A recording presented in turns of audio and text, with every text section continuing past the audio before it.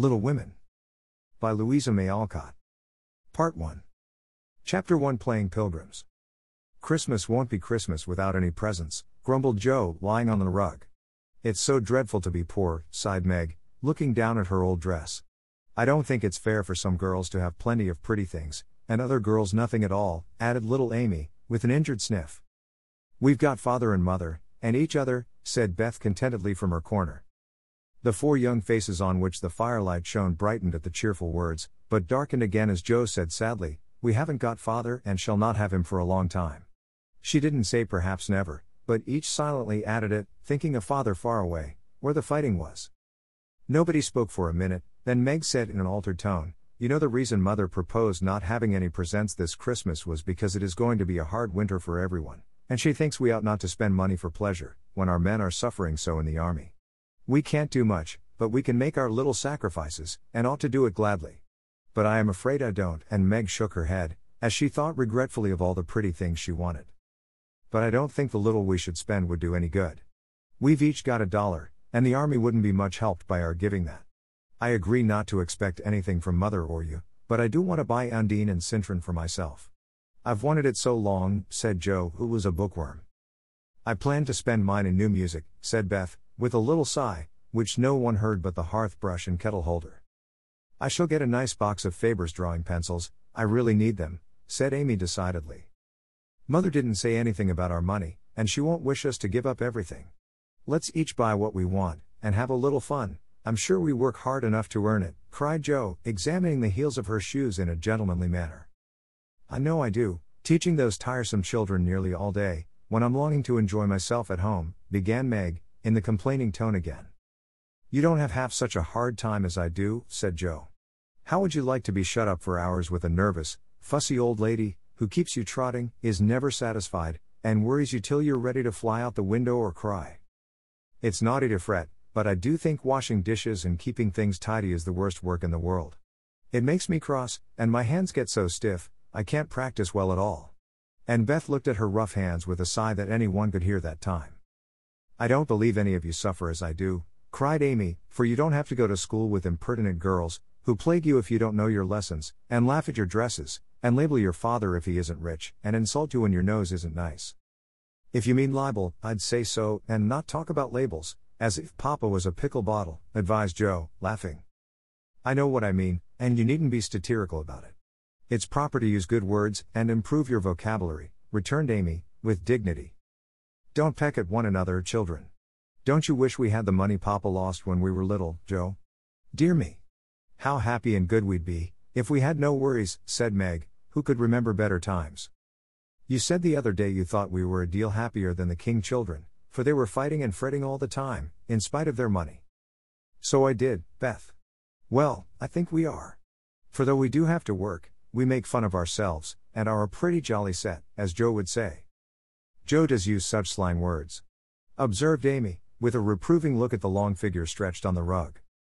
Joe immediately sat up, put her hands in her pockets, and began to whistle. "Don't, Joe. It's so boyish. That's why I do it. I detest rude, unladylike girls. I hate affected, niminy-piminy chits." "Birds in their little nests agree," sang Beth, the peacemaker, with such a funny face that both sharp voices softened to a laugh, and the pecking ended for that time. "Really, girls, you are both to be blamed," said Meg, beginning to lecture in her elder sisterly fashion. "You are old enough to leave off boyish tricks, and to behave better, Josephine. It didn't matter so much when you were a little girl, but now you are so tall, and turn up your hair, you should remember that you are a young lady." "I'm not. And if turning up my hair makes me one, I'll wear it in 2 tails till I'm 20, cried Joe, pulling off her net, and shaking down a chestnut mane. "I hate to think I've got to grow up, and be Miss March, and wear long gowns, and look as prim as a China aster. It's bad enough to be a girl, anyway, when I like boys' games and work and manners. I can't get over my disappointment in not being a boy. And it's worse than ever now, for I'm dying to go and fight with Papa. And I can only stay home and knit, like a poky old woman." And Joe shook the blue army sock till the needles rattled like castanets, and her ball bounded across the room. "Poor Joe. It's too bad, but it can't be helped. So you must try to be contented with making your name boyish, and playing brother to us girls," said Beth, stroking the rough head with a hand that all the dishwashing and dusting in the world could not make ungentle in its touch. As for you, Amy, continued Meg, you are altogether too particular and prim.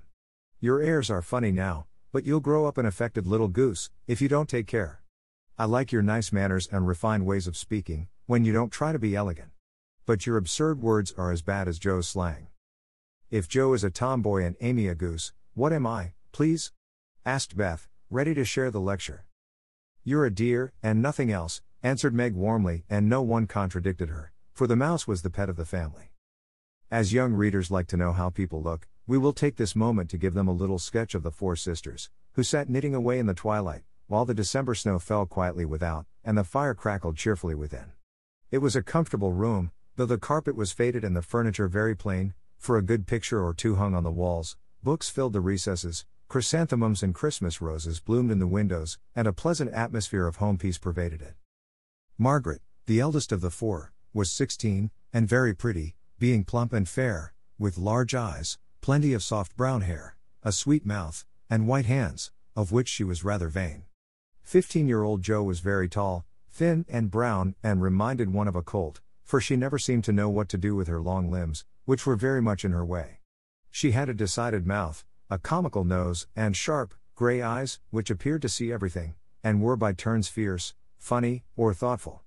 Her long, thick hair was her one beauty, but it was usually bundled into a net, to be out of her way. Round shoulders had Joe, big hands and feet, a flyaway look to her clothes, and the uncomfortable appearance of a girl who was rapidly shooting up into a woman and didn't like it. Elizabeth, or Beth, as everyone called her, was a rosy, smooth-haired, bright-eyed girl of 13, with a shy manner, a timid voice, and a peaceful expression which was seldom disturbed. Her father called her Little Miss Tranquility, and the name suited her excellently, for she seemed to live in a happy world of her own, only venturing out to meet the few whom she trusted and loved. Amy, though the youngest, was a most important person, in her own opinion at least. A regular snow maiden, with blue eyes, and yellow hair curling on her shoulders, pale and slender, and always carrying herself like a young lady mindful of her manners. What the characters of the four sisters were we will leave to be found out. The clock struck 6 and, having swept up the hearth, Beth put a pair of slippers down to warm. Somehow the sight of the old shoes had a good effect upon the girls, for mother was coming, and everyone brightened to welcome her. Meg stopped lecturing, and lighted the lamp. Amy got out of the easy chair without being asked, and Joe forgot how tired she was as she sat up to hold the slippers nearer to the blaze. They are quite worn out. Mommy must have a new pair. I thought I'd get her some with my dollar, said Beth. No, I shall, cried Amy. I'm the oldest, began Meg, but Joe cut in with a decided, I'm the man of the family now Papa is away, and I shall provide the slippers, for he told me to take special care of Mother while he was gone. I'll tell you what we'll do, said Beth, let's each get her something for Christmas, and not get anything for ourselves. That's like you, dear. What will we get? Exclaimed Joe. Everyone thought soberly for a minute, then Meg announced, as if the idea was suggested by the sight of her own pretty hands, I shall give her a nice pair of gloves. Army shoes, best to be had, cried Joe. Some handkerchiefs, all hemmed, said Beth. I'll get a little bottle of cologne. She likes it, and it won't cost much, so I'll have some left to buy my pencils, added Amy. How will we give the things? Asked Meg. Put them on the table, and bring her in and see her open the bundles. Don't you remember how we used to do on our birthdays? Answered Joe. I used to be so frightened when it was my turn to sit in the chair with the crown on, and see you all come marching round to give the presents, with a kiss. I liked the things and the kisses, but it was dreadful to have you sit looking at me while I opened the bundles, said Beth, who was toasting her face and the bread for tea at the same time. Let Mommy think we are getting things for ourselves, and then surprise her. We must go shopping tomorrow afternoon, Meg. There is so much to do about the play for Christmas night, said Joe, marching up and down, with her hands behind her back, and her nose in the air. I don't mean to act any more after this time. I'm getting too old for such things, observed Meg, who was as much a child as ever about dressing up frolics. You won't stop, I know, as long as you can trail round in a white gown with your hair down, and wear gold paper jewelry. You are the best actress we've got, and there'll be an end of everything if you quit the boards, said Joe. We ought to rehearse tonight. Come here, Amy, and do the fainting scene, for you are as stiff as a poker in that. I can't help it. I never saw anyone faint, and I don't choose to make myself all black and blue, tumbling flat as you do. If I can go down easily, I'll drop. If I can't, I shall fall into a chair and be graceful. I don't care if Hugo does come at me with a pistol, returned Amy, who was not gifted with dramatic power, but was chosen because she was small enough to be borne out shrieking by the villain of the piece. Do it this way. Clasp your hands so, and stagger across the room, crying frantically, Rodrigo. Save me. Save me. And away went Joe, with a melodramatic scream which was truly thrilling. Amy followed, but she poked her hands out stiffly before her, and jerked herself along as if she went by machinery, and her ow was more suggestive of pins being run into her than of fear and anguish. Joe gave a despairing groan, and Meg laughed outright, while Beth let her bread burn as she watched the fun with interest. It's no use. Do the best you can when the time comes, and if the audience laughs, don't blame me. Come on, Meg. Then things went smoothly, for Don Pedro defied the world in a speech of 2 pages without a single break. Hagar, the witch, chanted an awful incantation over her kettleful of simmering toads, with weird effect. Rodrigo rent his chains asunder manfully, and Hugo died in agonies of remorse and arsenic, with a wild, ha! Ha! It's the best we've had yet, said Meg, as the dead villain sat up and rubbed his elbows. I don't see how you can write and act such splendid things, Joe. You're a regular Shakespeare, exclaimed Beth, who firmly believed that her sisters were gifted with wonderful genius in all things.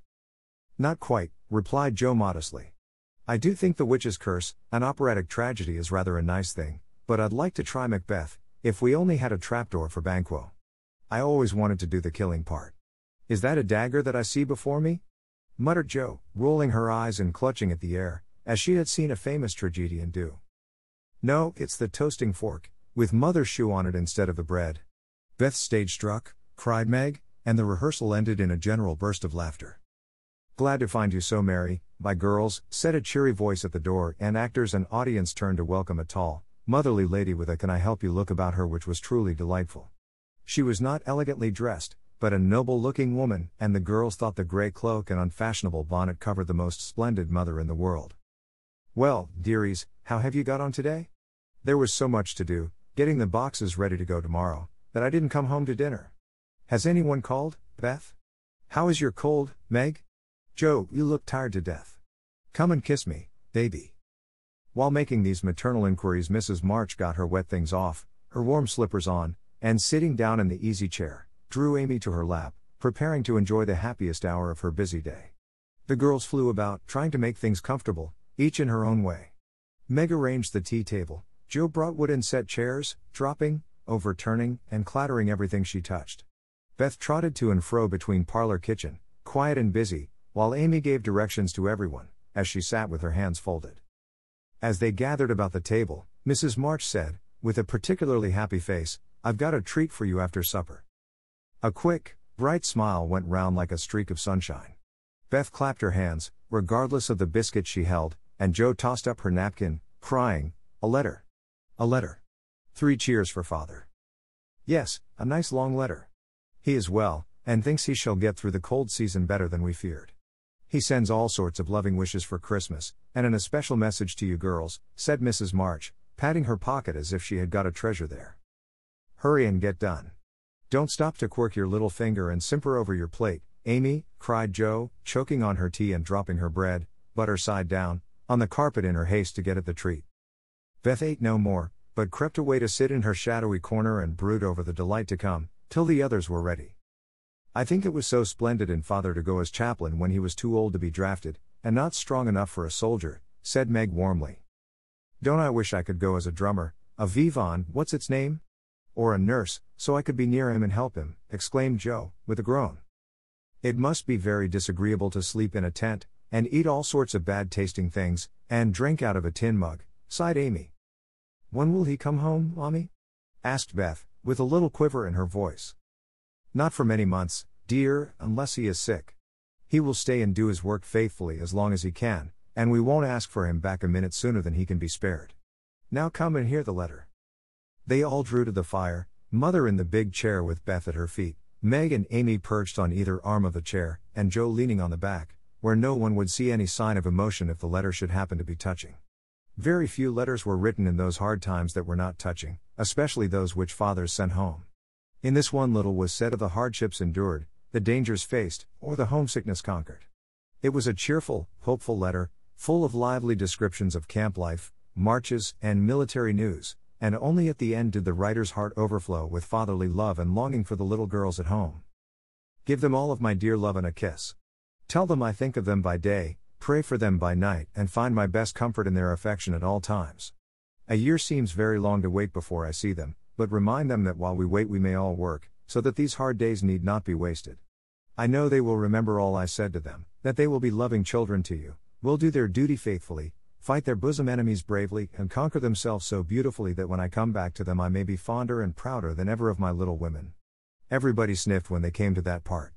Jo wasn't ashamed of the great tear that dropped off the end of her nose, and Amy never minded the rumpling of her curls as she hid her face on her mother's shoulder and sobbed out, I am a selfish girl. But I'll truly try to be better, so he mayn't be disappointed in me by and by. We all will, cried Meg. I think too much of my looks and hate to work, but won't any more, if I can help it. I'll try and be what he loves to call me, a little woman, and not be rough and wild, but do my duty here instead of wanting to be somewhere else, said Jo, thinking that keeping her temper at home was a much harder task than facing a rebel or two down south. Beth said nothing, but wiped away her tears with the blue army sock and began to knit with all her might, losing no time in doing the duty that lay nearest her, while she resolved in her quiet little soul to be all that Father hoped to find her when the year brought round the happy coming home. Mrs. March broke the silence that followed Jo's words, by saying in her cheery voice, Do you remember how you used to play Pilgrim's Progress when you were little things? Nothing delighted you more than to have me tie my piece bags on your backs for burdens, give you hats and sticks and rolls of paper, and let you travel through the house from the cellar, which was the city of destruction, up, to the housetop, where you had all the lovely things you could collect to make a celestial city. What fun it was, especially going by the lions, fighting Apollyon, and passing through the valley where the hobgoblins were, said Jo. I liked the place where the bundles fell off and tumbled downstairs, said Meg. I don't remember much about it, except that I was afraid of the cellar and the dark entry, and always liked the cake and milk we had up at the top. If I wasn't too old for such things, I'd rather like to play it over again, said Amy, who began to talk of renouncing childish things at the mature age of 12. We never are too old for this, my dear, because it is a play we are playing all the time in one way or another.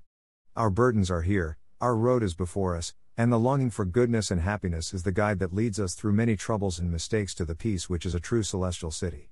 Now, my little pilgrims, suppose you begin again, not in play but in earnest, and see how far you can get before Father comes home. Really, Mother? Where are our bundles? Asked Amy, who was a very literal young lady. Each of you told what your burden was just now, except Beth. I rather think she hasn't got any, said her mother. Yes, I have. Mine is dishes and dusters, and envying girls with nice pianos, and being afraid of people. Beth's bundle was such a funny one that everybody wanted to laugh, but nobody did, for it would have hurt her feelings very much. Let us do it, said Meg thoughtfully. It is only another name for trying to be good, and the story may help us, for though we do want to be good, it's hard work and we forget, and don't do our best. We were in the Slough of Despond tonight, and Mother came and pulled us out as help did in the book. We ought to have our roll of directions, like Christian. What shall we do about that? Asked Jo, delighted with the fancy which lent a little romance to the very dull task of doing her duty. Look under your pillows Christmas morning, and you will find your guidebook, replied Mrs. March. They talked over the new plan while old Hannah cleared the table, then out came the 4 little work baskets, and the needles flew as the girls made sheets for Aunt March. It was uninteresting sewing, but tonight no one grumbled. They adopted Jo's plan of dividing the long seams into 4 parts, and calling the quarters Europe, Asia, Africa, and America, and in that way got on capitally, especially when they talked about the different countries as they stitched their way through them. At 9 they stopped work, and sang, as usual, before they went to bed. No one but Beth could get much music out of the old piano, but she had a way of softly touching the yellow keys and making a pleasant accompaniment to the simple songs they sang. Meg had a voice like a flute, and she and her mother led the little choir. Amy chirped like a cricket, and Jo wandered through the airs at her own sweet will, always coming out at the wrong place with a croak or a quaver that spoiled the most pensive tune. They had always done this from the time they could lisp. Crinkle, crinkle, ill tar. And it had become a household custom, for the mother was a born singer. The first sound in the morning was her voice as she went about the house singing like a lark, and the last sound at night was the same cheery sound, for the girls never grew too old for that familiar lullaby.